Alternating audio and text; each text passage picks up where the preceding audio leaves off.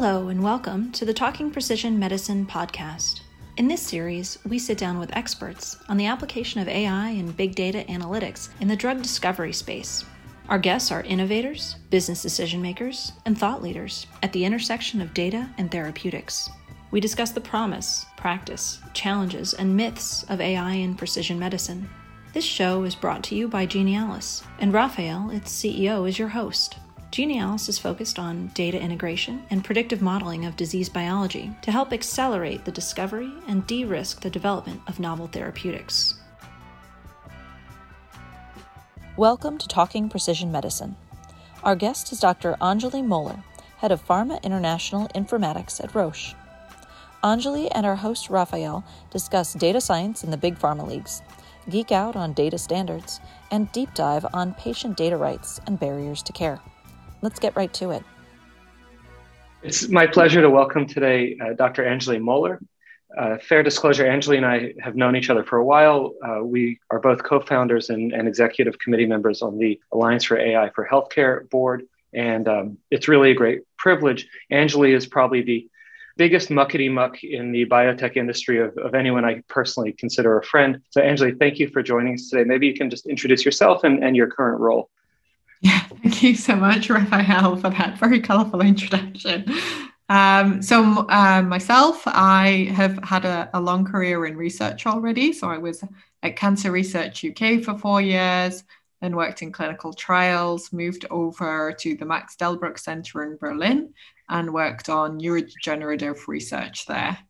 I then decided I wanted to switch fields and really focus much more on deep learning, computer vision. So I invested some time on really upskilling in that area and then moved to Thomson Reuters as a data scientist and from there into pharma in a lot of different roles in informatic teams. Right now I'm at Roche and I head up the Roche Pharma International Informatics team, which always takes a bit of explaining. So our acronym is PICS. And if you follow me on LinkedIn, you'll see I've started to try and use that hashtag.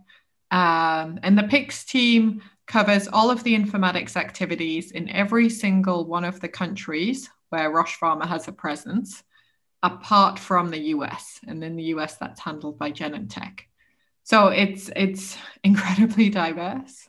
I had a call this week with my teammate in Iran, and we were talking about, what's going on the ground there as well, and where we're not able to roll out US software at the moment. We have our teams, literally everywhere, working on everything from how do we engage with our customers? How do we ensure that they have meaningful content? How do we collect real world data in each of our countries? How do we ensure that we use that then meaningfully? And also, how do we ensure that everyone has a laptop and a headset and a good internet connection? So we really cover the broad spectrum there. That's amazing. It's everything from IT support to pure sort of customer facing or even patient facing informatics. So we could fill hours talking about that. And I do want to come back to your role today, but let's start with your journey a little bit. How would you describe your skill set? You're a businesswoman, essentially, a division leader, but it sounds like you were a biologist first and then a data scientist. What is your niche?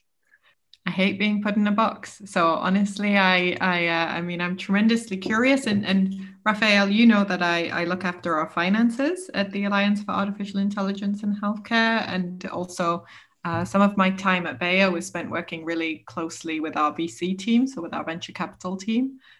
I would say that my niche and the thing that I'm passionate about is patient care.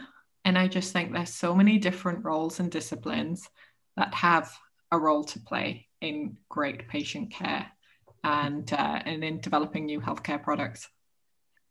And so you mentioned that you kind of started your CV description at Cancer Research UK.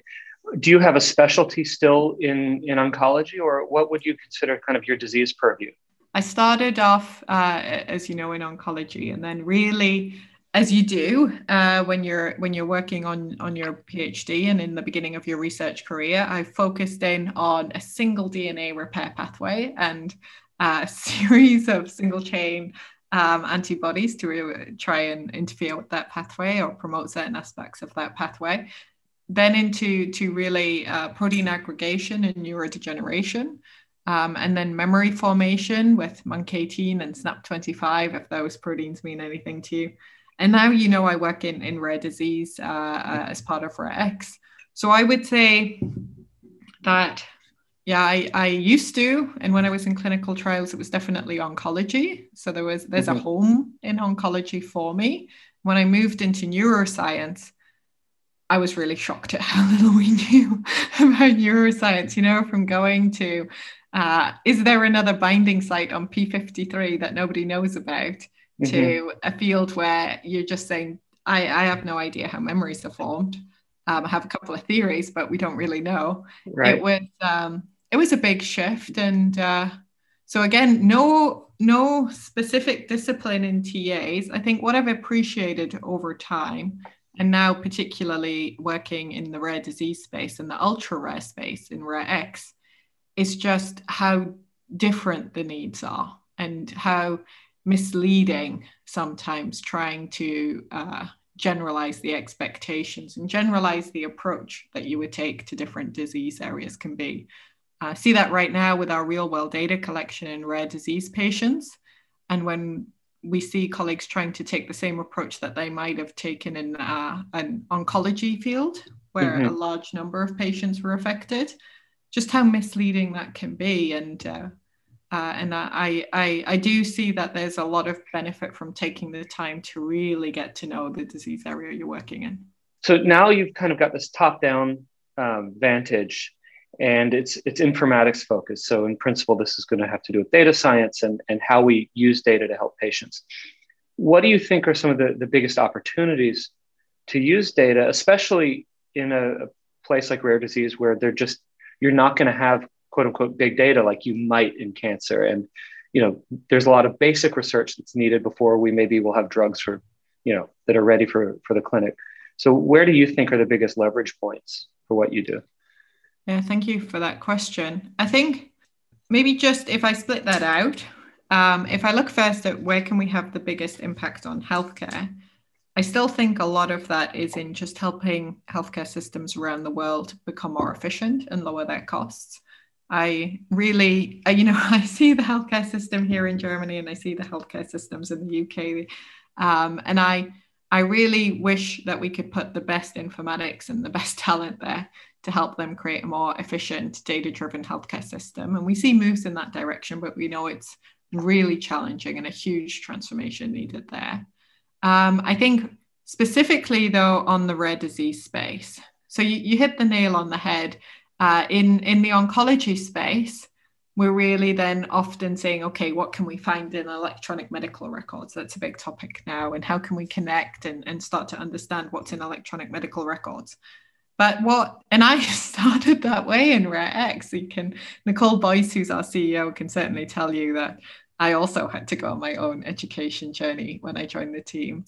And what we found through our work was, yes, there are times when the electronic medical record integration did make a difference. But really, a lot of the scientific questions we were trying to address, the data was not there that would allow us to answer what are common phenotypes in patients who have an ultra rare disease where perhaps only 9 patients in the whole of a country have that particular genetic mutation.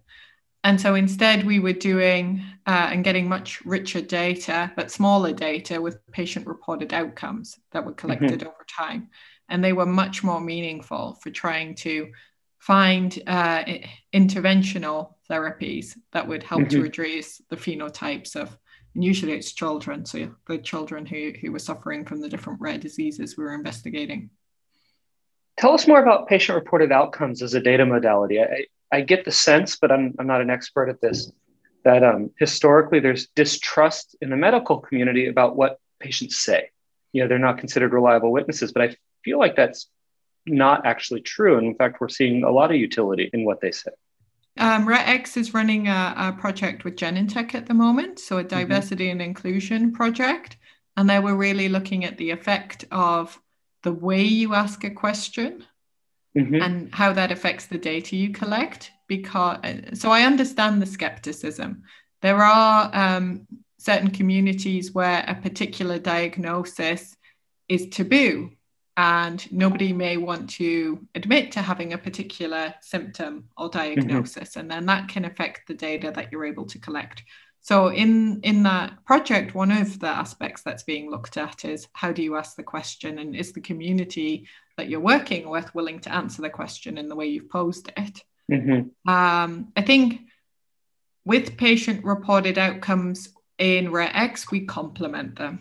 So I think they are, like all data sets, they have some inherent bias.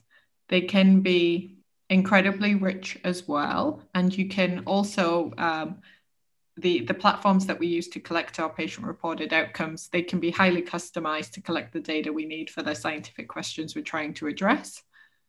So they can be incredibly useful in that way. And you can gain a really rich understanding of all of the sleep changes, the emotional changes, the dietary changes, and how they're linked to the different medications people are on, which we didn't see in the electronic medical records. But we do combine them with whole genome sequencing, which is supported by the Broad Institute, with integrations with electronic medical records when that is possible for that particular community. And we're also in partnership now with certain groups who are supporting us to set up a wearable data gathering. So also where that's possible and we have the right connectivity to provide patients with those type of devices, then you're really able to say, does your gait or does your flexibility or looking at movement as a surrogate for how much pain you're suffering, does that really change over time? So yes, you're right. It's every data set has its limitations, and I won't deny that. Is the approach to the patient-reported data to standardize the way they report? In other words, is everything on like a numerical scale or multiple choice? Or does there become kind of a data translation challenge, right? Like a structuring challenge afterwards where you have to take free text and figure out what the hell it means? Yeah, no. So we are so lucky that we have Vanessa Vogel-Farley, who heads our data standards committee, and they have put in a huge amount of effort focusing right now on the neurological rare disease space to make sure that we have a standard that we're working towards, and that we, with all of our partners, are working towards that standard, so that we don't have this hurdle of trying to then extract information from unstructured text. Data standards is kind of fascinating because this is one of those challenges and obviously in interoperability. So it sounds like your group has an effort. How do you think about aligning those? So maybe within Roche probably has its own sets of data standards and maybe more than one set, depending on where. And this is obviously something within the Alliance for AI in Healthcare. Some of our colleagues are also trying to tackle on more of like an industry-wide level of leading initiatives where can we just all agree on data standards? How disparate is it? And is it going to be a bottom-up or a top-down or a meet-in-the-middle kind of solution? First of all, I had to laugh when you said data standards are really interesting, because I've spent a lot of time working on data you and standards. I think they're really interesting. I was like, I don't know if the whole world finds them really interesting. So if you're listening to this, trust us. Data standards are really interesting. You're going to want to get your popcorn for this bit. Exactly. When I was introducing myself to my new team at Roche, I found out that one of my team worked on the CDISC data standards, which I used to work on as well. And we were so happy to have found each other. Data standard nerds. But I think there's some principles that apply for every type of standard. Don't invent your own. In so many areas, I hear people complain that they're not good standards for this, that, or the other. And even in one of our data standards committees at the AEIH, there was a point where I pulled out Google and I just started to be like, look at all of these standards that already exist. Because I think it's very much about interoperability with existing standards. So, as I said, my background was in molecular biology and at Cancer Research UK. And at that time, I worked closely with the European Institute of Bioinformatics, and a fantastic set of standards and the interoperability that they maintain between those standards. And I now, as I've moved out of the lab and gone into the clinic, and as I said, started to work with CDISC and now into electronic medical records, where, of course, internationally. I think there's one point where I accept we're not going to have an international electronic medical record where every single one of the countries in which I operate in my role at Roche will accept. Right. But I also think that that we certainly shouldn't invent our own, and we should rather look at how we can expand and build upon and contribute to existing publicly available standards. Yeah, and I guess I see an opportunity, and almost certainly some clever startups are working on this for like a Babelfish, right? Like in the universal API for these things. I also see, we're getting smarter at making sense out of messy data, out of unstandardized data, and I think it's another way to go, and certainly part of our data science and machine learning team at Roche are working on that approach instead. I'm going to try to get us a little bit back on some of the topics that I had flagged earlier I want to talk about. So your work at Roche you described as being kind of the whole world minus US. And again, very broad, from literally, IT stuff to proper research and informatics.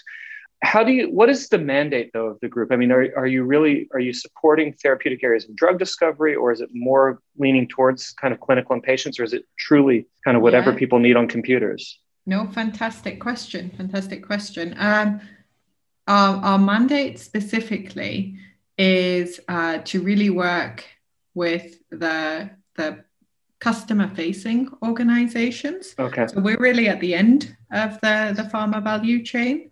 And we work there. For instance, we have a role called a patient journey partner, and their role is to partner and solve issues that are really getting in the way of the maximum number of patients being treated. So they work together with NGOs, with healthcare professionals, can also be with policymakers in a particular country, to really look at how can we remove hurdles that are preventing patients from being treated. And sometimes what is the actual market access or the actual operational hurdle in between a patient actually being able to use the drug or the medication that we've produced? It is very complex and very localized.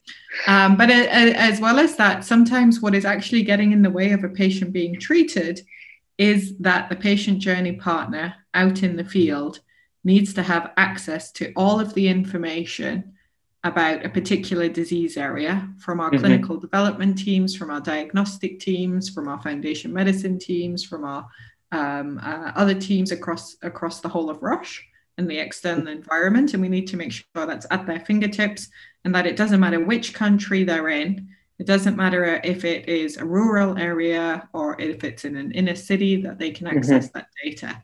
And I know that seems diverse. And if you're a talent thinking about whether or not you want to work in Roche, you might find some of that boring and some of that exciting. But as I said at the very beginning, each part of that is an important role into actually making sure that a patient gets treated and actually improving overall patient outcomes for the whole of international. Yeah, I find this fabulously interesting. I just wrote a piece that'll probably be out around the time that this podcast gets out, comparing in some ways this last mile problem of clinical trials to the real world, and how clinical trials are meant to represent intent to treat, but often don't for pragmatic reasons. And in the AI space, your model is meant to model the data distribution that you want to apply it to, but often doesn't, because it's hard to get those data. And so what role does your team play then in thinking about, we know this about a medicine, but now we have to take it into the world and we have to bridge some leaps of faith here. What kinds of information and data can you bring to bear on that problem? Well, I think one part is that at Roche, we have a really strong personalized healthcare capability. I mean, incredibly mature capability. And when it comes into, because you started the question with what does my team do? And one thing that I'm always really clear on is these kind of efforts are a joint effort. It is medical, it is informatics, it is the last mile to the customer. It's the customer facing teams. You really need everyone working together when you start to decide how are we going to collect, use, and divine insights from these data sets and then reapply them in ways that actually make a difference to patient care. Mm-hmm. So at Roche, we have something called the Real World Data Hub, where we all work together. It's not restricted by functional boundaries. And I haven't seen a model like it before, but Roche went through an enterprise-wide agile transformation, which if you'd asked me a year ago, what was that? I would have said it's a collection of buzzwords, but now I've seen it in action. Seriously, now I've seen it in action. I'm so impressed. I'm only laughing because my wife was tasked with one of those at another Roche-sized company, right? So I know how that sausage is made. Right. Yeah. Really, because I'll never go back now. Now I've seen how it can work to really say, let's flow the best talent together across the company to achieve a really important outcome for patients. I'll never go back to something where we're sitting in our functional boxes. It's been tremendous to experience over the last 6 months at Roche. And so specifically, a lot of it's about partnerships, and it's about trying to find partnerships where you're doing the right thing for patients, but also the various partners, be it academic medical centers, be it local NGOs who are trying to maintain their own registries for their patients, that we're really making sure that, one, we're doing what's right for the patients overall. Two, that we're supporting everyone in that ecosystem. So we're not even just trying to think about it of it's you and me and what do we do with this data, but it's you and me and it's the entire ecosystem around us, and how do we not duplicate efforts? How do we make sure that whatever we do is in the best interest of the patients? But yes, we do have a lot of partnerships that are really around how do we use the data, the real world data out in the field to do the best for patients, and to, again, have clinical trials that are developed in such a way that they will accurately reflect the treatment that patients receive. Well, that's excellent.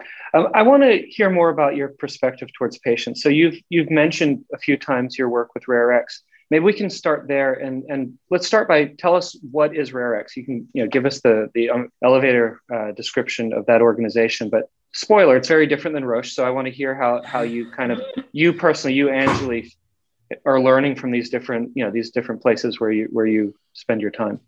Yeah, thank you so much, Raphael. And I definitely, this, I'm a member of different organizations and also have a leadership role in different organizations at Roche and at the Alliance for Artificial Intelligence, where you and I both work together, and at RareX. And you learn so much from looking at how different organizations work together.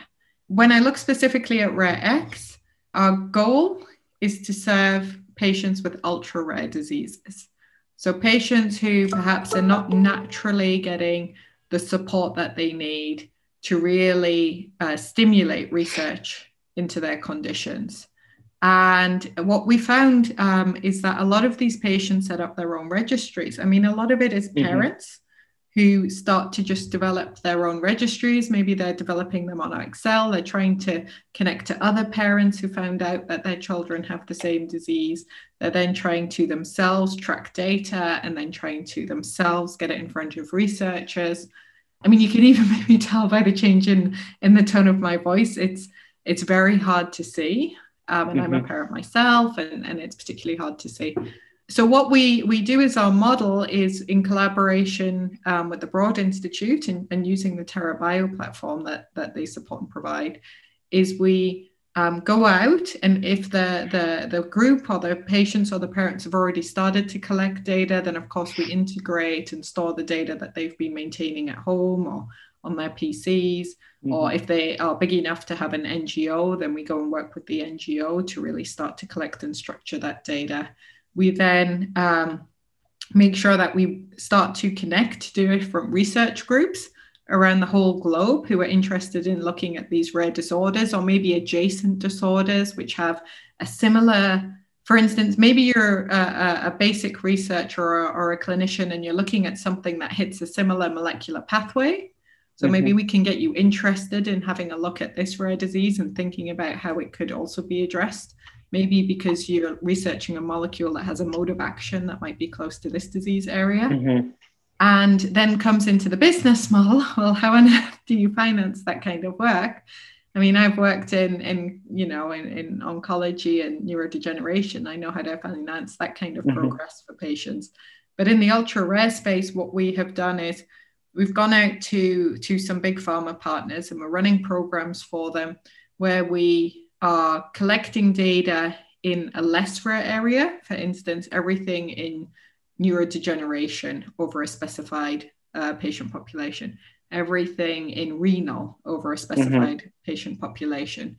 And then they've allowed us to say, okay, half of that financing is now grant money, which you can use to support the ultra rare patients on the same platform. So one, it allows us to mature the platform, the data standards, for instance. That work was a huge part of what we needed to invest in.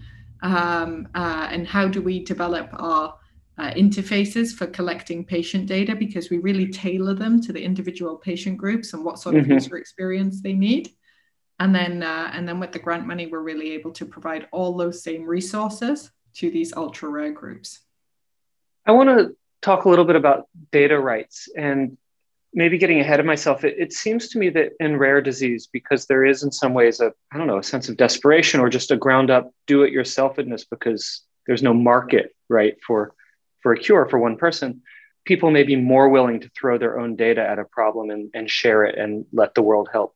But do you have kind of an overarching philosophy about patient data rights and how data should be used responsibly? And is there some nuance? Is it different for rare disease versus, a disease with, 50,000, 100,000 patients annually per country or something?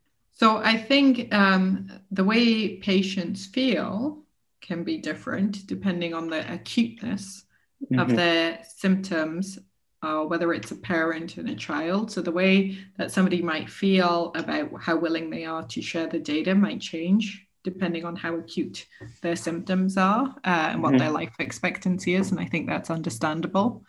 When it comes into what is our responsibility as global citizens to every individual, there I would say that I at least so far, and I'm willing to be challenged, I don't see any need to treat anyone differently based on what indication they have. As I say out loud, I don't think we should treat people's data privacy rights differently depending on what indication we have. I feel very confident in that. I think here, so you talked about nuances, and Raphael, of course, we work together and have interactions in the Data Standards Committee at the Alliance for Artificial Intelligence in Healthcare. I think that we have an obligation to make sure that patients can, one, understand the consequences of how their data may be used, either to improve healthcare or misused, so that they also can understand what sort of predictions you might make around with biased interpretations. And I know that's hard. I know that we're very specialized and we've worked in this field for a long time. But, a big part of the work we do at the Alliance is also around our educational webinars. And I think that work is really important. And the other piece is I think that we really have to support hospital groups, governmental organizations in being able to reduce their healthcare costs by partnering with third parties, by making more use of this data. And I understand why they want to do that. I understand why big, even sometimes government-owned hospital organizations would want to partner with third parties and reduce their healthcare costs. And I think that can be very effective, but also to make it easy for them to put in regulations, controls, and checks that will not block innovation, but will really allow them to protect patients' data, that will really allow them to prevent the misuse of data. And here, when you also asked what's my personal view and why do we both use the term nuance? I mean, I live here in Germany, where I've been on and off for the last 17 years. Also lived in East Germany. And so I'm very aware of the history of the Stasi here. So if you talk about data misuse, that's not a faraway, distant memory for people who've lived in East Germany. People remember what the Communist Secret Service did because the 80s is not that long ago. Right. And so I do think about this when it comes to writing regulations and guidelines. The question I always ask myself is, okay, I'm not writing the guidelines which are best for now. I'm writing the guidelines that will make sense if the CEO of that company or the leader of that country changed, that these guidelines would still be robust enough to withstand that as best as you can do. And because I why would I choose to work in a pharma company? Because I really believe that commercial entities can drive forward the innovation that makes a difference to patients' lives. So I also agree that you have to design those regulations in a way that allow innovation to continue. And I think that working together with commercial third parties can be a big driver for the innovation that will reduce healthcare costs. It has to just be done with very balanced considerations and protections and guardrails against misuse of data. No, that makes a lot of sense. I'm glad you mentioned the sort of geographic component to this. And I'd like to just follow up, given your current role and the sort of four corners of the world that you mentioned you cover, do you find patient education or even provider education around data to be one of the hurdles that you have to clear more in some parts of the world than others? Or does that pale compared to just logistical constraints and things like that? I think right now, a good understanding of how to ensure that data sets can remain private at the same time as being able to access those data sets to derive insights. I think my experience is, and this is the same in all geographies where so far I've been asked to work or consult on this topic, is that it's often seen as either the data is accessible or the data is private. And you and I know, Raphael, that that's not at all true. I mean, there are so many different technical solutions around data privacy preserving software now. And that also we see emerging innovations, around synthetic data sets or federated learning, which are also having very promising results. And I would strongly encourage people to look at and think about and invest in how we can, one, still derive insights from the data, but not give up on the security of the data. And I think here, I don't expect to go out and be able to make that technical component obvious to everyone. But I think we have to do a better job at communicating the fact it's not an either or. Either you gain insights and innovation, or you protect and block access to your data. I think we need to do a much better job in every country at explaining it's not an either or. Yeah, I mean, these are the kinds of issues, I think you and I share a passion for. We talked a bit about RareX. I'd like to talk about the other organization we've referenced over and over, the Alliance for Artificial Intelligence in Healthcare. And to our listeners, if you go back to, I think it was episode 6 in season 1, you'll hear an episode about the standing up of that organization. But these are the kinds of issues we're working on, right? There's education, there's data standards. We're really interested in thinking about tackling bias. You probably will never have a bias-free data set, but it's certainly possible to at least acknowledge that, right? So what drew you to the mission of the Alliance? And maybe you can kind of give your historical perspective on the founding of the organization and the progress so far. Sure, absolutely. I'm delighted to. And also when I think about our mandate, because I know that you and I have some similarities in our background, but, when I began my career with genetic editing, iPS cell differentiation, single chain antibodies, I mean, there as well, I think we had to do a lot of education. Every technology needs a lot of education to be to really have an impact on the market. I think now we know that as well with the mRNA vaccines. So I see a lot of parallels. My history with the AAIH, I was at Bayer and we were going through our digital transformation, or we were just beginning it in 2018 as a program for the entire organization. And at that time, the CIO, Abel Arcundia Pineda, invited me to lead the artificial intelligence work stream within that.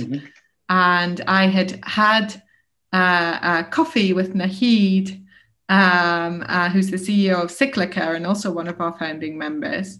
and just met him for the very first time, I think 3 months beforehand, just coincidentally.